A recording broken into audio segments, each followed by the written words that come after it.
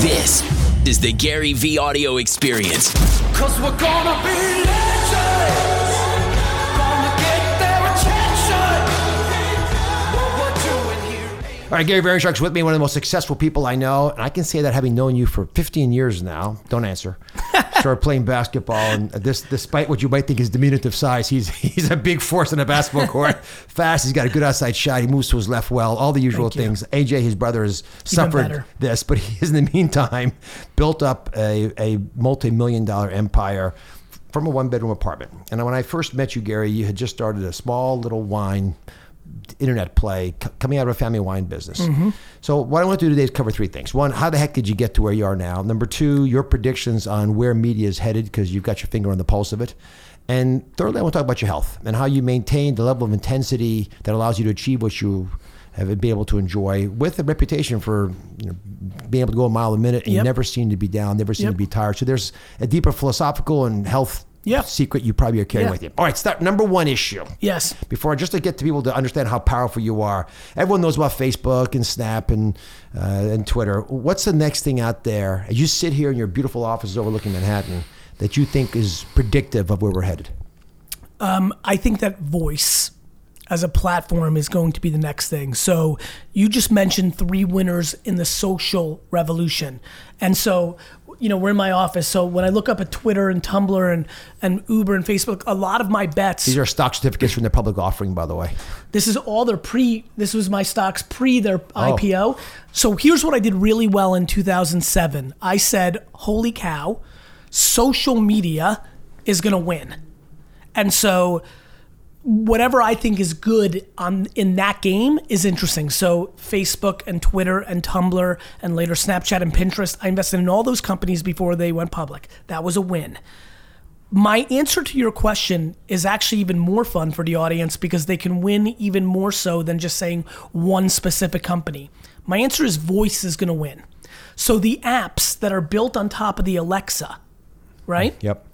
So eventually we're going to say, Alexa, play Jumanji, right? Just making that up. She's thinking right now, she has no idea what I just said. But what is it's really... 74 degrees, Gary. Right. It's nice out. Don't have to prove it. I get the point. No, it's an interesting point because I think what people need to understand is Spotify and Instagram and Waze and all these companies were built on top of the iPhone. They were apps. They're apps. Yeah. The biggest companies in the world that we talk about are Facebook is an app. Instagram's an app at this point. Yes, they have desktop plays, but they're apps. Mm-hmm. If anybody's really paying attention, trying to win the 2020 to 2030 world, and I think everyone should think that way, at least in the macro, I don't know what the apps are, Mehmet. I don't know what they're going to be, but I know that there are a ton of entrepreneurs. I know a 13-year-old girl in Tennessee right now has an idea in her head, and she's going to execute a company over the next 3 to 5 years. It's going to be an app on top of the Alexa, and that is going to be the next place. I suspect it'll be voice around still social issues connecting us, because iconically that's what we seem to desire, although paradoxically it does seem to do the opposite to a lot of young people especially. And young women and young men react differently. Young men go off on their own and play video games. Young women will actually get tougher and meaner sometimes. The aggression lives in both genders. They just express themselves differently. And girls will torture each other with story. So how does the next generation of social bring us together, or does it not? Does it, even if it's on voice, does it pull us further apart? So I think that's a really interesting question. I think that technology is exposing our truths, not changing our behaviors. So I think that what you're referring to is super interesting to me. So first of all, I would argue that the things that so many of us in society fear right now has a lot more to do with the way we're parenting than the social technologies that we're looking at. Right now, you have parents, specifically and elders, who will look at a Facebook or Instagram and look at bullying or things of that nature. And I think that we have to become much more thoughtful about this than just say, oh, technology is making us more introverted, or to your point, guys will go play video games, but women will tease or rag on each other. I think that we need to take it way further back. We live in a society right now that is really struggling with putting its 2 to 7 year olds in a position to deal with adversity or consequence.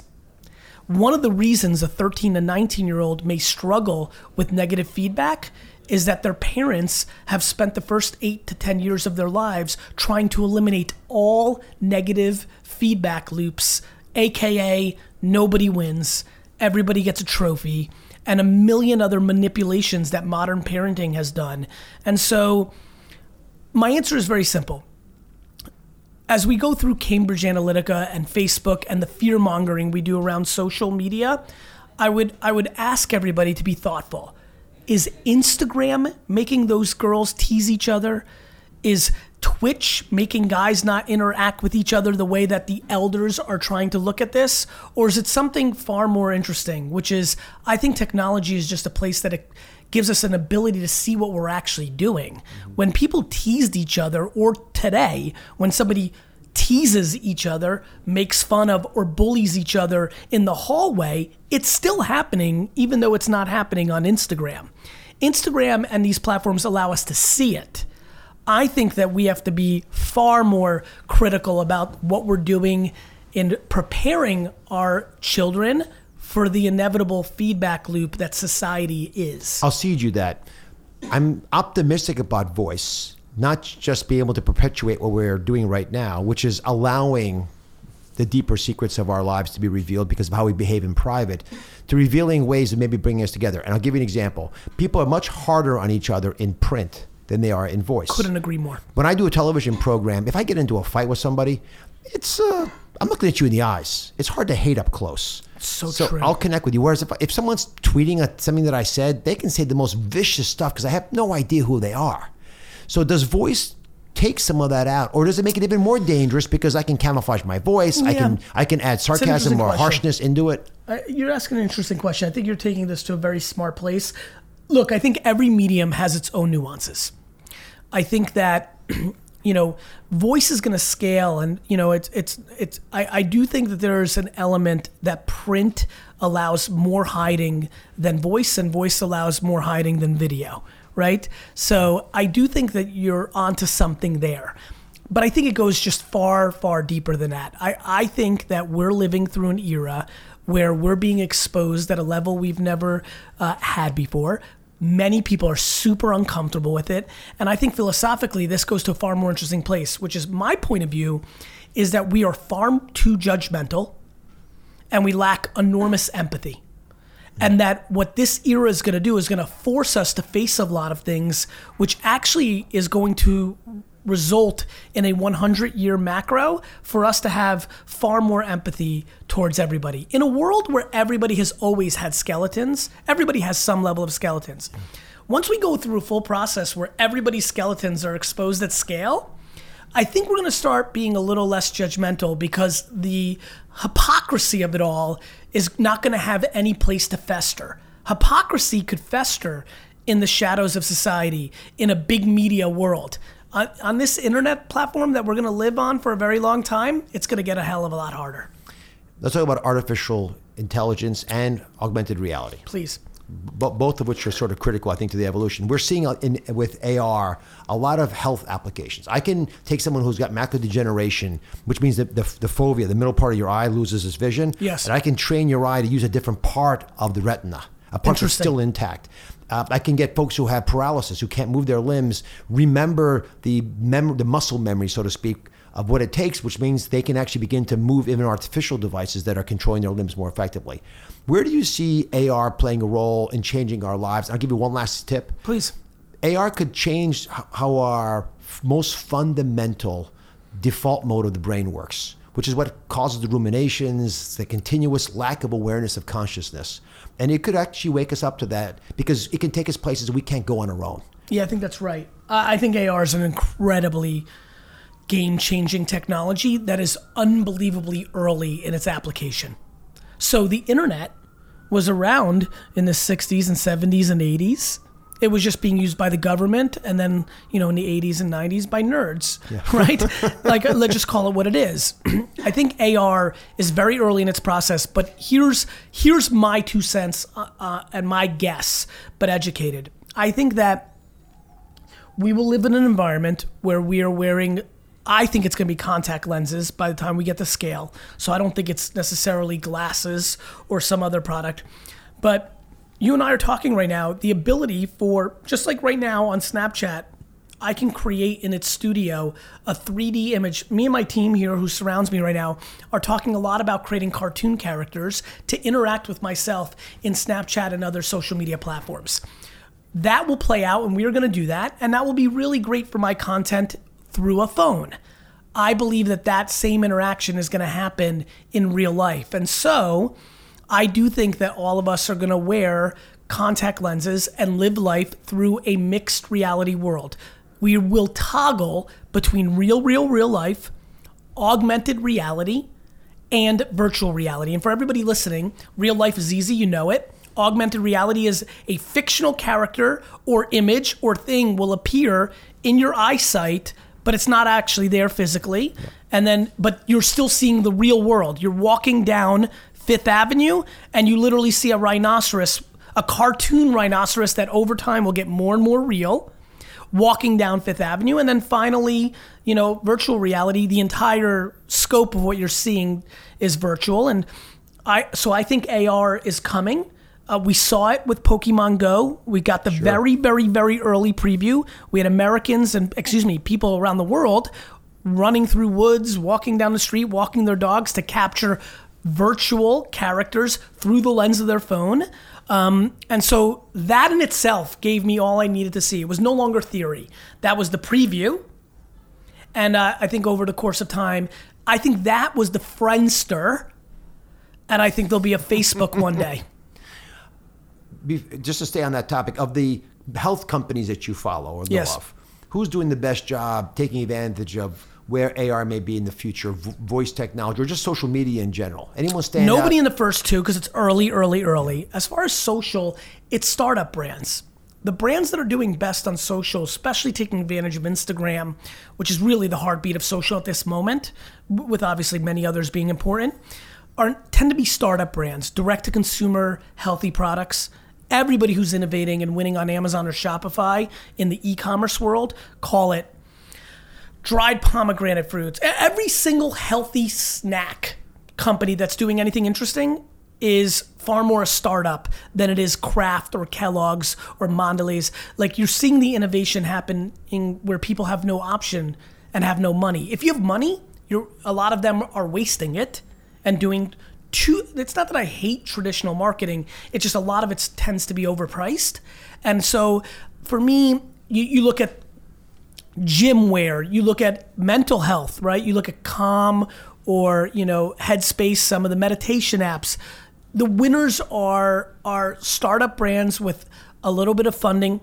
Just back to all levels of health. Lola, right? A very clean tampon company. What an incredible positioning. And full disclosure, I invested in it, but I put $25,000 into it. So it's a very not a big deal in my financial life, but I'm aware of it because of that investment I made 4 years ago, and I haven't stayed that close to it. But they've just had a big fundraising round, and it was interesting. Their positioning was so simple. All these modern women spend so much time thinking about what they consume, and meanwhile, something we consume every month, the biggest brands were not necessarily healthy for our body. And so I think you're seeing enormous innovation with startup brands across the board. When I think about big companies, you know what? The truth is, I don't spend enough time, even while I'm going to the well. I would hate to mention Lola under normal circumstances. I don't stay close to enough businesses. I focus on me and the companies we work for. I don't need to brag on anybody that's working with us at VaynerMedia. And then I don't really know what the competition's doing from a detailed standpoint. Here's what I mean by that. I see the same posts and it might be clever, but to me, success comes in the results. When I see Taco Bell doing great work on social content, that is true. I just don't know if it's actually driving people to their restaurants. I think too many people are pandering in digital for the wrong things. I don't care how many likes I get on a post. I understand that it's one of the metrics. I understand that it's a metric that everybody sees, but I'm sure if you talk to everybody right now who has business aspirations on Instagram, if they could have 10 more sales or 10,000 more likes, you're going to have a lot more people that lean towards the sales. There's a purpose. And when I say sales, Maybe it's selling something. Maybe it's getting donations for your charity. Maybe it's getting voted for, mayor of your town. Whatever your ask is, does your ask convert better is the true KPI? And that's why sometimes I struggle with that question. Artificial intelligence is going to change the face of medicine because it's going to allow me to have a coach in my pocket. Everyone Yes. can hear our voices, likewise, have the option if they desire it. But artificial intelligence is controlled by a few people, and it is so expensive. There's a endeavor that I'm involved with Oprah called ShareCare, where we have to go overseas to find AI expertise. So what happens in a world where you have a lot of good companies who want to do great things, transform the way we deliver health, but you don't have enough people who understand the key operating system that AI is going to represent? The same exact thing that happened with web developers in the early 90s. They were expensive and far and few between, and then everybody trained up. Every single 13-year-old in America who has engineering ambitions is going to be a beast in AI in 11 years. I kept yelling, and I have videos out there in 2009, 10. Everyone's like, make your kid an engineer. It's a great job. They'll go to Google and Facebook. I'm like, guys, if everybody becomes an engineer, it becomes commoditized. Yeah.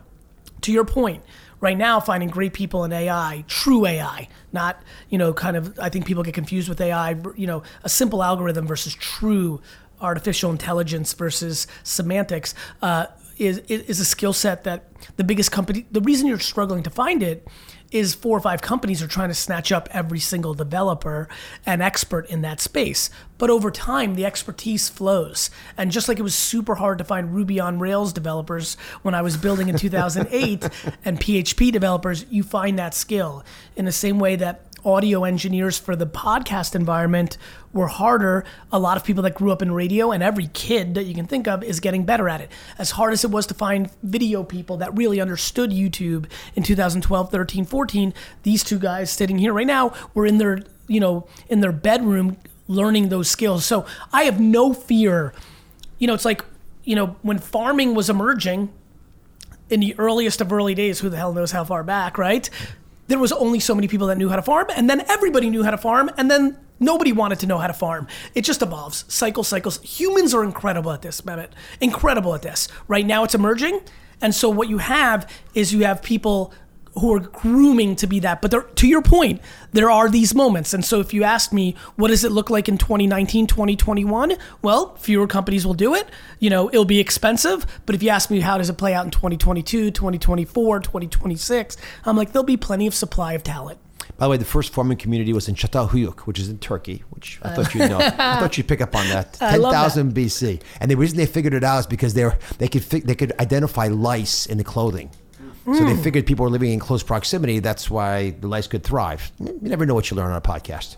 All right, let's talk about is a fun fact. Gary Vaynerchuk. Yes. Well, I'm sitting in an office full of Yes. lots of things, lots of Jets memorabilia. Yes. I should admit that his main goal in life is to own the Jets. The journey to try to buy the Jets is my great love in life. That is the clarification as I've gotten older.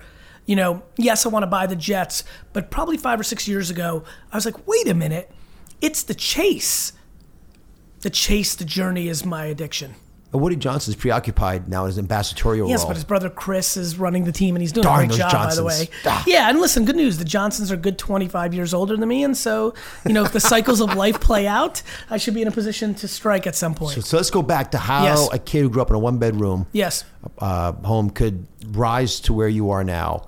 What are the life lessons that came along that trip? So when we first met, Yes. again, this was at least 15 years ago, we were playing basketball. You had Yep. started this wine company. Give us a little bit of background of where Yeah. you thought yourself, of yourself back then, and where you thought you were going to be headed. It's a good question. So let me really give fast context. I was born in Belarus in the former Soviet Union, and I grew up in that one bedroom in Queens, New York, when we first came to America for a couple of years. And then we moved out to Edison, New Jersey, where I lived in a townhouse. And that's where really I became me, meaning lemonade stands, shoveling snow. I'm Jewish, but nobody could sing better Christmas carols than me because I could make a buck. Like literally ring the doorbell, sing, give me $1. Like was always entrepreneurial. I'm 42, which means baseball cards became a big deal. That was the culturally big, that was the iPhone of 1987. If you were a guy, everybody collected. I started making a lot of money in the scheme of things. When you're 11, 12, 13 and making $2,000-$3,000 a weekend selling baseball cards, you're rich, even more rich than I am now in some way. Like that was like insane. My dad saved every dollar, bought a liquor store in Springfield, New Jersey, which is surrounded by Summit and Millburn and Short Hills, really affluent areas. It was called Shoppers Discount Liquors, but there was a wine demand that was palpable. I sniffed it out as a 14-year-old and just decided to become a wine expert and build I thought I was going to build the Toys R Us of wine. So I thought I was going to build 8,000 wine stores and sell it and buy the Jets. The Jets thing happened around 4th or 5th grade. I don't remember exactly why or how, but there's a part of me that has romanticized that it was probably around then that I realized I was more likely to own them than to play for them. Because I was to your point, you gave me a nice compliment. I have really good hand-eye coordination. That's the punchline. And in 2nd and 3rd grade, 4th grade, that made me an incredibly good athlete. I was dominant. Unfortunately, you also made the point of, I'm not 6'2", 210, right? So as everybody started getting bigger, some of those advantages were going away. But I always wanted to buy the Jets. I always wanted to strive for something big. It was subconscious. I never thought about having a big goal. I didn't realize it was going to be about the journey, not necessarily it. In 1996, I launched one of the first e-commerce wine businesses. The wine thing evolved. I became an expert on paper. I knew everything about wine. I read the Wine Spectator in every book. And then the internet came along, and I first sniffed it out in 94. I was like, what is this? It quickly evolved into me selling on eBay, and that quickly got me to, wait a minute, I could build a big internet wine company. And in a very quick period from 1998 to 2003, I built my dad's business from a $3 to a $60 million a year retailer. That kind of put me on the map, Star Ledger, Jersey Fame, all that. And then my brother graduated college. We started VaynerMedia, the company we're sitting in now, which is now, an 800-person company doing marketing for the biggest brands in the world. But my big goal is to buy brands. I referenced earlier all these startup brands. I think Tootsie Rolls and Head & Shoulders and Puma sneakers, some of these iconic brands that so many of us above 35 grew up with, are in trouble. And my ambition and why I built VaynerMedia was to buy those brands and then resurrect them and then flip them. So very basically, I want to buy, Junior Mints for $100 million and then sell it for $1 billion after my company, my machine, my process, my team remarkets it in a contemporary way. And you've had the benefit of knowing me for a while. I'm right a lot about what's about to happen with consumer behavior. That is my intuition. And so that's I had a dream as a kid. I had no clue how I was going to get there. Both of our loves of basketball is my perfect story. I always and continue to believe that I'm going to buy the New York Jets. But when I got courtside seats for the Knicks for the season, I turned to AJ our first time we sat there and said, can you believe this? The things along the way are more remarkable to me than the fact that I'm going to buy the Jets, because I feel like that's a foregone conclusion. So 90% of the major consumer brands, from what I can tell, are either stagnant or slightly declining. Correct. So it's not just one or two companies that are struggling. No. Across the board, this is happening. And part of it is being replaced by small brands that seem to feel a little niched out. But for the average... But real quick on that, because I want to make sure everybody's educated back to getting value out of this podcast. RX bars sold for $680 million to Kellogg. These small brands are dramatically bigger than people think. These brands that are only marketing on Facebook and Instagram, aka television, and are selling on Amazon and Shopify, aka Walmart. And I gave everybody the picture of why I think this is happening. I think TV and big box retail is the foundation for these brands. CVS, Walgreens, Costco, Albertsons, Walmart is now, to me, Amazon and Shopify. Television and billboards and radio, to me, now are podcasts, Facebook, Instagram. So that's why this is happening. But these small brands, by comparison to Kellogg's or Coca-Cola, I've never seen what I've been seeing, which is the following. These brands are now going from 0 to $10 million in sales in a year, in 18 months, and there's thousands of them. And so the death of 1,000 cuts, Mehmet. Yeah. But when you do that math, then large companies, to stay large aggregated companies, have to continue to acquire these not as small as we thought of companies, but still relatively small. So take as an example, a great brand like Procter & Gamble, right? They don't actually put P&G front and center. They let their individual brands be known for who they are. Most do. But most Right, of the Unilever companies- does, also, Kraft, that's what they do. In the health space, Yep. for me to trust that something's being done right, I sort of have to and want to know the bigger brand.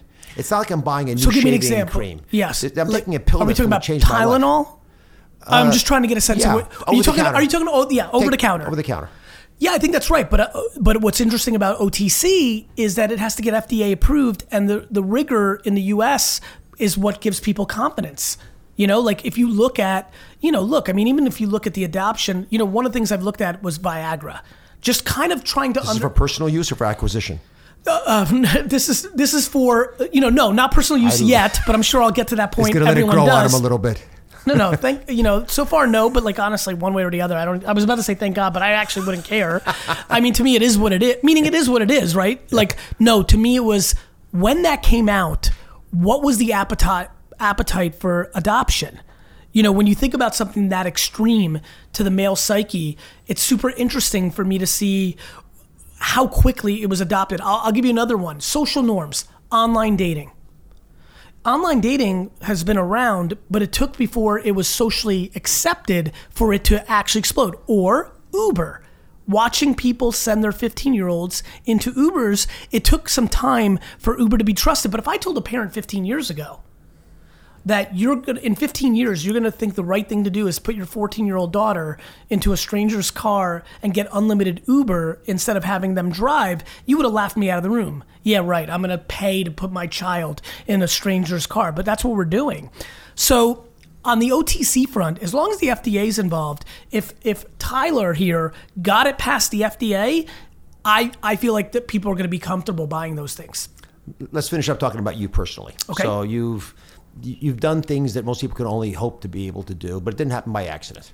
And I've seen you close up when you're under pressure. You have a way of harvesting energy, and obviously confidence is part of this, but some of it's just basic human hacking. So what do you attribute your emotional / energy success to? Gratitude.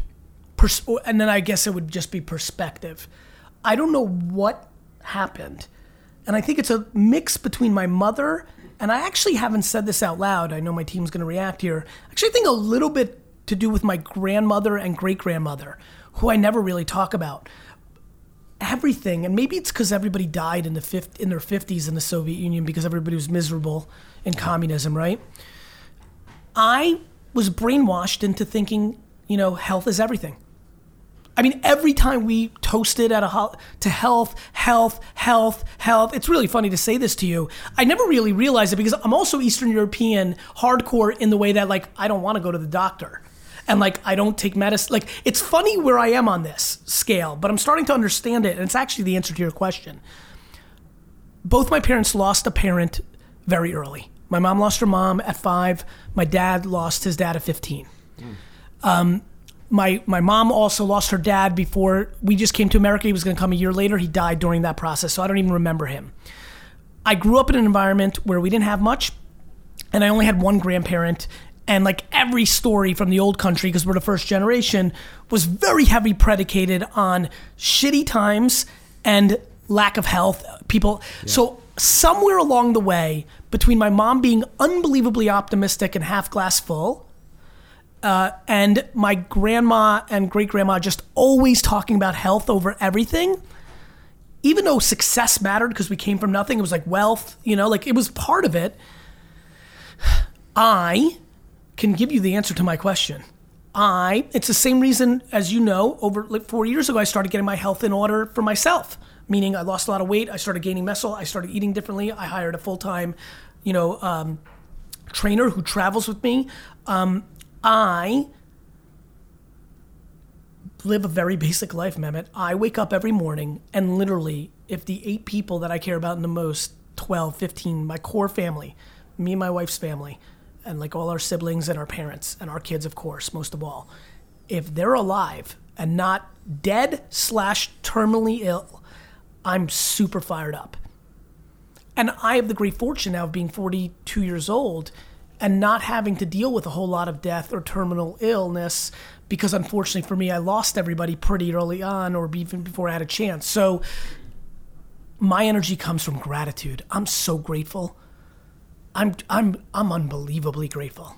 So what gets you down? In the micro, tons of things. You know, losing an account. The Knicks lose Porzingis out for the year. I'll give you one. When my senior leaders in my company don't have the ability to be the bigger person. I hate conflict. Conflict's a part of life, but I hate unnecessary conflict when it's manifested from insecurity or ego. That was a really sincere, I'm really tapped into, that crushes me when somebody's not doing the right thing, when I've created a framework for it to be so good, hurts my feelings. Tons of stuff. I'm so devastated in the current state of our political society. Like, I'm very down. Let me rephrase. It's funny. I'm so optimistic. I referenced it earlier, so I'm glad I get to do the recall. I'm weirdly excited we're going through all this crap because I think it's one step backwards, two steps forward. I really do. Black Lives Matter, Me Too, all the things we have to go through. I swear on my children's health, I'm excited about it because I think it's now we're really going to deal with it because you got to get to the core. But listen, I'm a human being. Every single day, there's things that potentially get me down. But I now, especially as I've been paying attention, I have not garnered into the area of depression or things of that nature. My perspective currently and my life circumstances have not allowed me to. I am unbelievably aware of the following two places that I'm vulnerable to. Number one, if somebody in my family dies or is terminally ill, I'm going to be in a bad place. I know that for a fact. It's the only thing I care about. Yeah. I don't know what else to say. Like I will disappear off the ranch as somebody who's like always out and about if I have to deal with that. And I also do, and this is just being very authentic, I'm such an optimist. Time is my asset. I do believe I have a potential in my 70s, 80s, 90s, whenever I deem, depending on how modern medicine goes and how I go. I'm a little bit worried that I'm going to resent, because I'm a marathon runner. I'm very patient. You know me enough to know that I'm also not cashing in on all my opportunities. So I'm a little bit worried / already training myself to not be resentful because I love giving. I'm selfish. I like the leverage of giving more than I ask for, which is great and makes me unbelievably optimistic and happy now.